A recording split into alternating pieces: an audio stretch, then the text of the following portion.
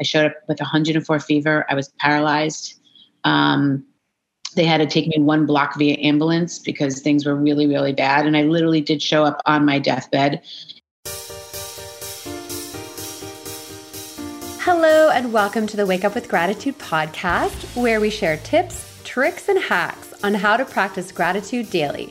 Whether you're a gratitude guru or you've lost your gratitude journal once again, we've got you covered.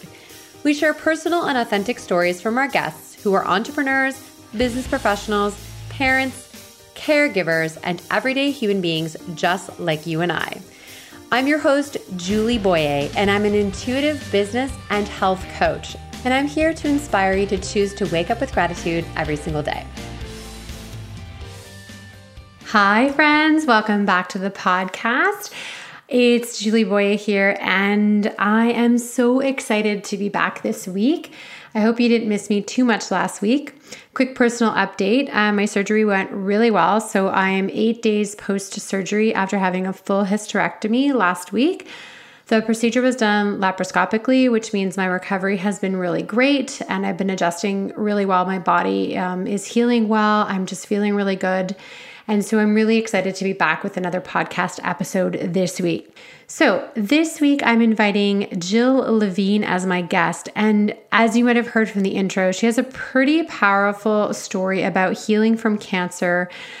She talks about how she had a really incredible, successful career in corporate and the incredible gift of coincidence that happened when she was diagnosed with cancer. She actually missed the signs of cancer and explains what was happening in her own life that led to missing these really important signs that are perhaps a little bit unusual when we think of cancer. I love that she also shares with us her step-by-step healing techniques and also that gratitude doesn't come naturally to her. She has to figure out and practice it every single day intentionally because it's not something that comes naturally to her, which I think is really important because some of you listening might be thinking, well, gratitude is pretty difficult for me and I have a hard time with it. So you're not alone in that. You might see me and think, oh, gratitude comes really naturally to her. I say it comes naturally after a decade of practice for sure. Jill also shares with us something called your joy list. So I really encourage you to stick around till the end of this interview to get all of these incredible things that Jill shares with us. Jill is a certified professional motivation coach, and she teaches her clients resilience and mindset transformation. And you can tell that she personally has experienced an incredible transformation. All right, my friends. So thank you for being here with me this week. I'm so glad that you're listening to this episode after we missed a week. I'm excited to be back on track. Next week, I'm going to start recording podcasts again throughout the summer. And I'm just really excited to bring you some more incredible guests and to talk more about gratitude with you and to share their personal and inspiring stories. Let's get into this episode with Jill Levine.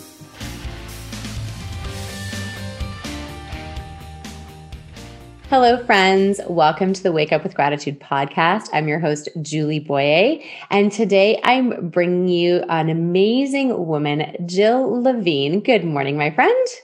Good morning. Thanks for having me. I'm so excited to meet you. We were introduced by our mutual friend, Beth, and she said, you have to have Jill on your podcast because she has an incredible story of healing and of transformation. And of course, those are the kinds of stories that I love to share with our audience. Now, Jill is a certified professional motivation coach. She teaches resilience and mindset transformation.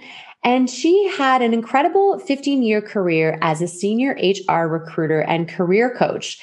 And shortly after she landed her dream job at LinkedIn, she was diagnosed with stage 4 cancer at age 38. Now, what I love about Jill is that this is not just a story of survival. It's a story of resilience. It's a story of mindset, and it's a story about gratitude. So Jill, I know I've given away the punchline, but I know that's how you present yourself on all your websites and everything, because I think that's a huge part of your story. Tell me a little bit about, the time before you had cancer and a little bit about your career and how you got into being an HR recruiter. Okay, sure. So I actually fell into it by accident. I literally, I graduated college. I did not know what I wanted to do. I just knew I wanted to be with people. I'm a people connector. And I went to a headhunter. I went to the headhunter in hopes that they would place me someplace. After 4 hours of being passed around to everyone who worked there, the owner comes out. She said, "We want you here. We want to hire you to be a headhunter with us." And I said, "Okay, what does that mean?" And she explained it. I said, "Okay." I had no idea, but it sounded good. I took the job. I was a headhunter for 5 years, meaning I was doing talent matching, into corporate America. And then I said, you know what? I was working only on commission. It was very, very, very, very stressful. Yeah. I said, I want to do this, continue to do this, but I wanted to do this on the other side. So I became a corporate recruiter. I loved every minute of it. I was recruiting for probably about 13, 14 years. And then LinkedIn had heard about me and they came knocking and they said, "We need you over here." So I said, okay. So there began my journey. The irony in that journey is because I was a consultant for all those years, I had very poor insurance. I had insurance, but it was very, very small. I was paying out of pocket.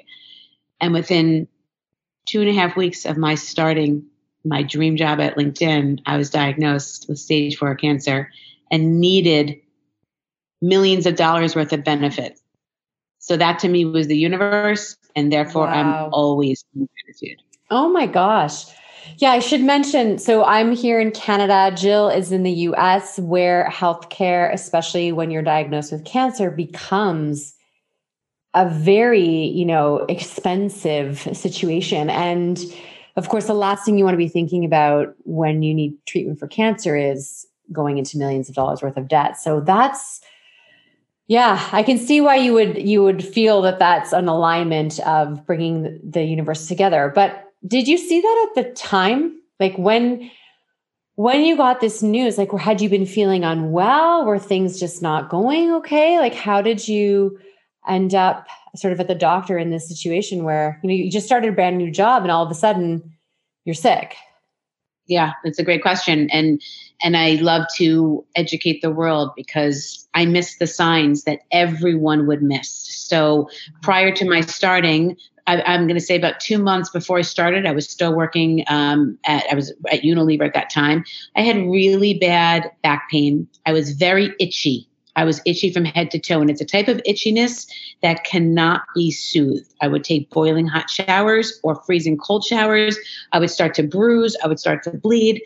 I went to dermatologists. I changed my, perfume, deodorant, everything. I did not know that was the number one sign of non-Hodgkin's lymphoma. I thought I was having an allergic reaction to who knows what. Yeah.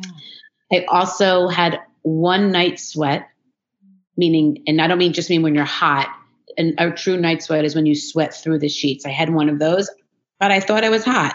I don't know. It just didn't dawn on me that I was already at stage 2 or stage 3 by that point, and these were the signs. So it's not to make people nervous and say, "Oh my God, I'm itchy. Do I have cancer?" It's something to be mindful of. If you have uncontrollable itchiness, it's something to look at. And the bruising too, right? I'm sure the bruising is a sign. I was only bruising from scratching so much. It wasn't. Oh my gosh. I was just so itchy that I would, wow. scratch as I could. So that's where the bruising came in. But it wound up being in tremendous pain, which drove me to the doctor to get an MRI. And within that MRI, I had all these tumors. I had cancer from head to toe in all of my bones and in all of my organs. Oh my gosh. And that's what happens with non-Hodgkin's lymphoma. It gets you with a vengeance. Okay, but we're looking at you today and you're like vibrant and full of life. So I don't know, like that sounds like, it doesn't sound good. Like that sounds like you might not make it. That sounds pretty awful. So what was the prognosis when you first found out that you had non-Hodgkin's lymphoma in stage 4? Like, again, that sounds really bad. It is bad. Listen, non-Hodgkin's lymphoma is very curable. As aggressive as it is, it happens to have a very, very high cure rate. Okay. Having said that, I was told when I showed up to Memorial Sloan Kettering, I may have waited too long. They did not know even though they can get mostly everybody, right? They can cure everyone. And they just didn't know that would be my story because I was so far gone. I showed up with 104 fever. I was paralyzed. They had to take me 1 block via ambulance because things were really, really bad. And I literally did show up on my deathbed. If they could stage it further, it would have been staged like stage 9. There's no such thing, but in theory. Yeah. So there began my treatment, and more importantly, began my mindset treatment, which to this day, and we'll talk about it in detail shortly, but to this day, I will always believe it was that superior help that actually got me to where I am. Well, and that's, what really obviously intriguing me about your story is that you did the treatment that you were assigned by the doctor and you followed that. And what was it that guided you or prompted you to say, I'm going to do the work here as part of my healing? Was it something you learned through your work? Is it somebody that suggested something? I'm just curious as to where that came from. Well, I'm a holistic person. So to hear that I was more afraid of the chemotherapy than I was of the cancer itself. The chemotherapy, I had known chemotherapy kills you. Even if you had a fighting chance, many people die because of the chemo. And the chemo, unfortunately, kills all the good cells that we need to survive. So because I'm a holistic, I'm also a researcher, right? Just by nature, that's my hobby. So I started to research how to combat the chemotherapy. And it led me down this whole road of what to fill my body with, to literally replace all of my cells. So it started just being a healing process of eating. But in that eating well and understanding the different roots and the different foods and spices and everything, it started to help me then say, okay, I feel like I'm in control. I started to digest a tremendous amount of information about how do you create happiness and mindset shifting when you're in the depths of hell, so to speak. And I literally created these step-by-step techniques. So what did that entail? I went to Reiki twice a week. I did acupuncture 2 to 3 times a week. I was drinking white vinegar. I was eating turmeric. I was putting cinnamon on everything. I was walking and walking and walking. I was making sure that I was in nature, looking up at the sun, listening to music. All these things change chemicals in your brain. And I had all these different mantras, and I would play brain tricks with myself until I actually believed it. So it's not something you could just Google and say, oh, I'm going to try that. It was a discipline that I did every single day. And I wound up 12 weeks later, my cancer was gone. That sounds extraordinarily fast. Extraordinarily fast. So that the doctors did not believe it. They I had a line of doctors outside my suite waiting to shake my hand, looking at my scans, one that's all lit up like a light bright board, which is all the cancer. And then the second one, 12 weeks later, is black. And the irony is when I told my doctors that I was going to go in this entirely Eastern medicine, to combat the chemo, they said, we're going to kick you out of the trial if you do that. And I ignored them. So this is a point that I wanted to just touch on is that because I work in holistic health, nutrition, well-being, and I've worked with a lot of clients that are going through or been through cancer treatment, and a lot of them are told to not work with me during that time, right? Not okay. Don't mess with the chemo, even though, like you said, the chemo it's killing you. It literally is killing you. But it is the best treatment we have right now from a Western medicine standpoint. So we're not saying not to do that. But what you're saying is you decided. So what was that like? So you're like, yep, and then you just go off and do your own thing anyway? Yeah, well, essentially that is what happened. But what the process was, oh my God, I can't do everything I want to do. I can't do it. And then something happened. I looked in the mirror at one point and I said, Jill, you are the CEO of your own body. These doctors don't actually care. You are just a statistic. They don't care if now you've got long-term effects. And if the cancer comes back again, they just care that they get this cancer now so their numbers go up. I was very clear on who I was as far as like a specimen to them. I also knew being depressed and having anxiety, that would have killed me also. So I lied to them. I told them I was not taking, every week when you go in, you have to tell them what vitamins you're taking. And they would always say just the multivitamin that you told me to. But I was taking 22 different pills that I went to Whole Foods and I spoke to the head of the, the vitamin aisle. And he was an 88-year-old guy, very knowledgeable. And I said, I'm taking chemotherapy. What can I take? And I literally bought everything and I took everything religiously. Yeah. And we just want to be clear that we are not giving medical advice here by any, we're sharing your own personal story. Right. And, whether this is your personal story of how you dealt with your cancer and how your body came through in 12 weeks through your resilience, your work, your nutritional supplements, the way you took care of your body. Everybody is different and everybody has that. We do all have the option to choose who we listen to and who we don't. And for some, the doctor is all that. I mean, I have a client who the doctor would say, don't take this, this, and this. And he's like, and then would, take care of. And it's tricky because this kind of treatment is always changing and always moving, but it's very, very powerful to see how you decided. You said, this is my body. I'm making the decision. And you did something really incredible that surprised them. So then now you get to 12 weeks and the doctors are they like, oh, it was all the chemo, or how did that conversation go? So, well, it's funny you say that. So I still had, even though I was cancer free at week 12, I still, as part of the trial, had to go through 2 more chemo treatments. So week 12 to 17, that's when I upped the antes. That's when I started to take more and more and more, because the second set of treatment was going to be very, very, very toxic. And I knew that people were not surviving that. I still did not tell them. However, on my last appointment, I told them everything. And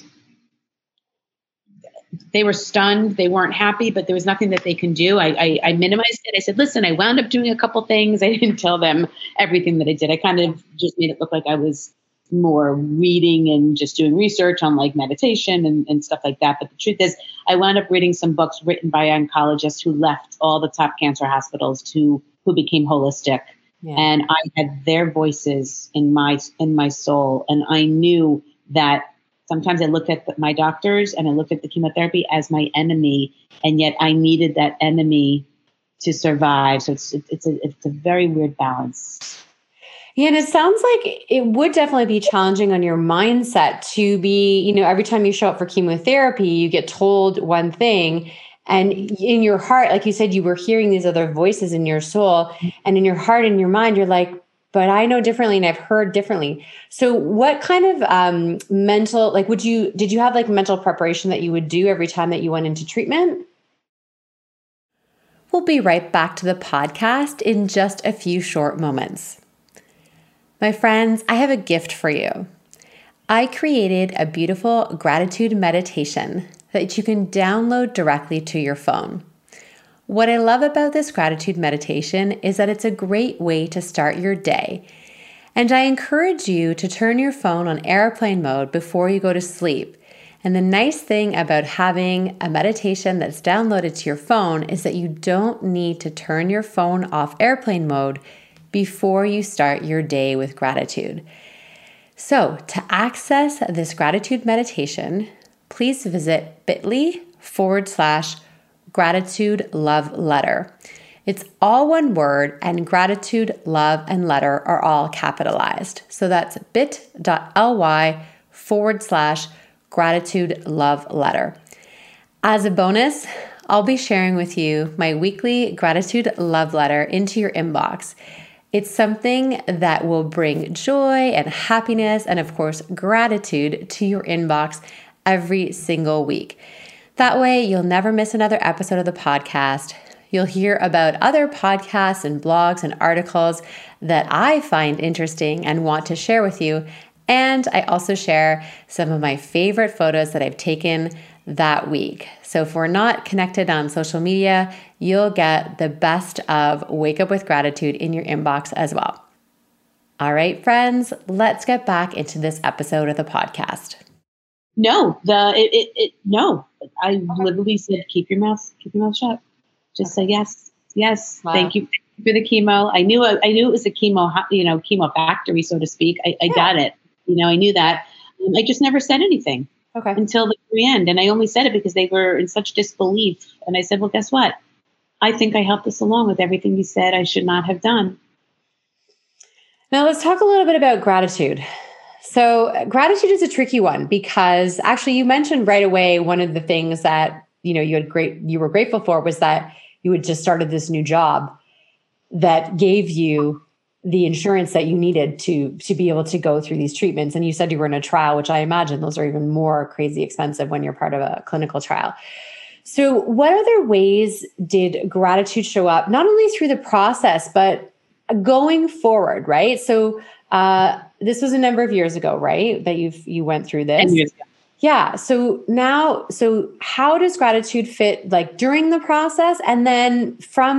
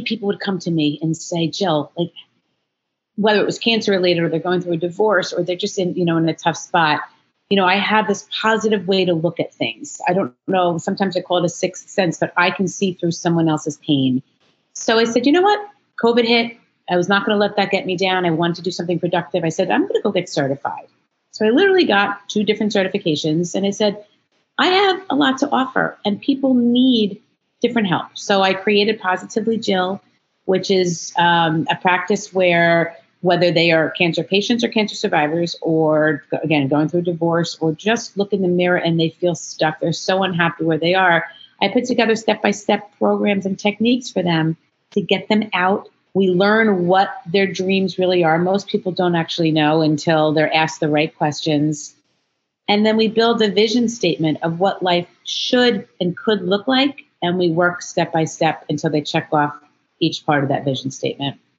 Oh, I love that. I love the idea, building a vision statement with your clients, really understanding your purpose, why you're here, what you're building towards. That's one of my favorite things to do, is to help people to grow and understand their vision. Because you're right. If you ask most people, like, what do they want out of life? They look at you with like a blank stare. Yeah, they don't know. They just don't know. Because we don't teach that. It's even like going back to, you saying when you went to college, what did you study for 4 years? Did you do 4 years? Psychology. And then you finish a 4-year psychology degree. And like in none of that time, did anyone sit down with you and like actually figure out like, what are we going to do with you? Like, and what do you want, Jill? Right. And you said you fell into the job. How many, those that are listening or watching right now, like, I want you to raise your hand if you are still like not sure what you're going to do. Whether you're in your 20s or your 50s or your 70s, that question is so hard to answer. I'd love to just to hear from you a couple of example questions that someone could ask themselves and maybe journal about when they're trying to figure out like this vision or what do they want to do. Yeah. So, when I do the vision statement, where it becomes really important that it's me or a coach is I don't have that person's fear or anxiety, right? So the question would be, what makes you happy?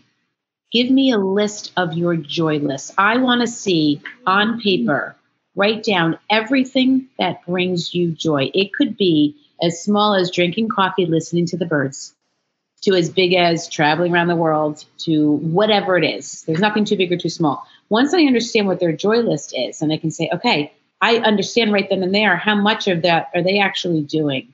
How much of that are they actually living? And most people, it's almost non-existent outside of the coffee and the birds and a couple of little things. So that's number one. That makes them recognize, wow, I'm not spending even a portion of my day doing things that I like to do. I want to know where do they want to live and with whom do they want to live with? That sometimes actually looks different than the scenario that they have. Yep. I feel that comment. We're in the middle of a transition. By the time this podcast comes out, we'll have moved from our home that we purchased 2.5 years ago with my parents. Because we thought that sharing a home with my parents, they had a space on the main floor. We were upstairs. And going into it, the intention was, that my parents have a place that they could grow old in and all these things, right? And we would be there for them. And it became clear very quickly that this was not going to be a good situation for either family. So that question actually, I think is a great question for all of us to just check in. Am I living in the right place? So yes, I live exactly where I want to live. I live on Vancouver Island off the coast of Canada, west coast of Canada. Stunning environment, nature everywhere. But with whom? And a big lesson for me, Jill, in the past 1.5 years has been, I want to live with my husband and my daughter. There you go. Full stop. And, Jill, this idea of like being able to answer that question, like one of my coaches years ago, he said that when he designed his house, he said he didn't build a guest room. He said, because I don't want people staying in my home. Mm-hmm. And I thought, oh, what a boundary that people haven't thought about very much. So what do you find? Like, do you find sometimes you get like a really like uncomfortable reply from that question? Yeah, sometimes I do, but then I just ask a further question. I don't just let it lie right there. Yeah, that's because you're a coach. Right. So what happened that created that thought process? What happened? You have a guest there. Tell me about that. Yeah. Right? And then they build other scenarios because that is a limiting mind. That's a limiting belief right there. Obviously something happened, something somewhere in his life or her life. Okay. So when we start to envision a wonderful guest, somebody who makes you coffee and who picks up after themselves and just feeds, conversation. And then actually I did have somebody who was similar. And it turns out that I said, what if she were a beautiful woman And he says, oh, and then that's no problem. Oh, interesting. So now I know there's stuff we can work with. He just had a feeling around a certain type of guess who he thought in his own mind, he created. These are such good questions. So really, the joy list reminds me of something that I do call a when life works list. So very similar. So when life works are like all these things that if I'm doing 3 to 5 of this list of 12 in a day, my day works out. And it does include like walking on the beach, watching the sunrise, playing with my dog, hanging out with my daughter, being intimate with my husband, those kind of things. So I love your joy list. I'm going to make sure that I write that in the notes, is to really think about those things that are on your joy list. And then the question you said, which was so good, which is, well, how many of those are you actually doing?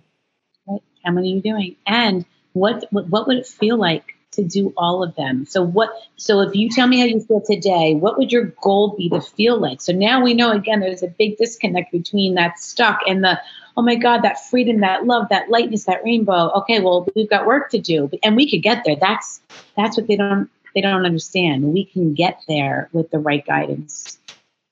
You have such good energy, Jill. And I love that you're great at asking questions. I think that's like a hallmark of an excellent coach, is the ability to ask good questions. And like you said, not just leave you hanging, but to able to continue to ask questions and help you to get to exactly what it is that you're looking for. And then, like you said, you walk them step by step on the way. So Jill, after people listen to your incredible story and, a little bit about how you work with people, where's the best place for people to connect with you?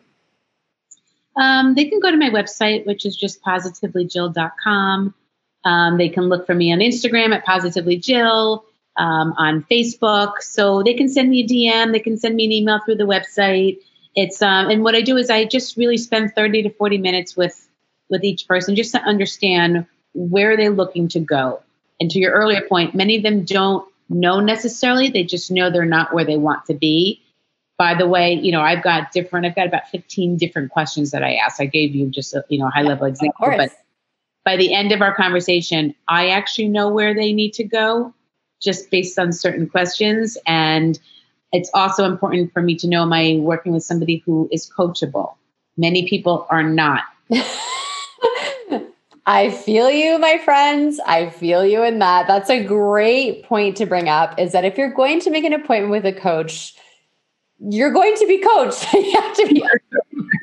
If you want to change, yeah, it's work. A lot of people don't want to do the work, and there are homework assignments that they do throughout the week. It's not book reports. It's their own work. It's just, smiling to 3 extra people in the next 7 days, or giving, which is a big thing. I love every single day. I want you to give at least 2 compliments, whether you see someone on Zoom or you see them at the food store. You have to give people compliments. And that's part of a homework assignment because it feels so good. They just don't know it yet because they're not used to saying it or receiving it. Sounds amazing. Jill, I really love your story of, taking something that could have really derailed your life in a negative way. And like you said, could have taken you into depression and feeling sorry for yourself and anxiety, which may have not even had the same health outcomes that you have today. And I look at you, you're a decade outside of this.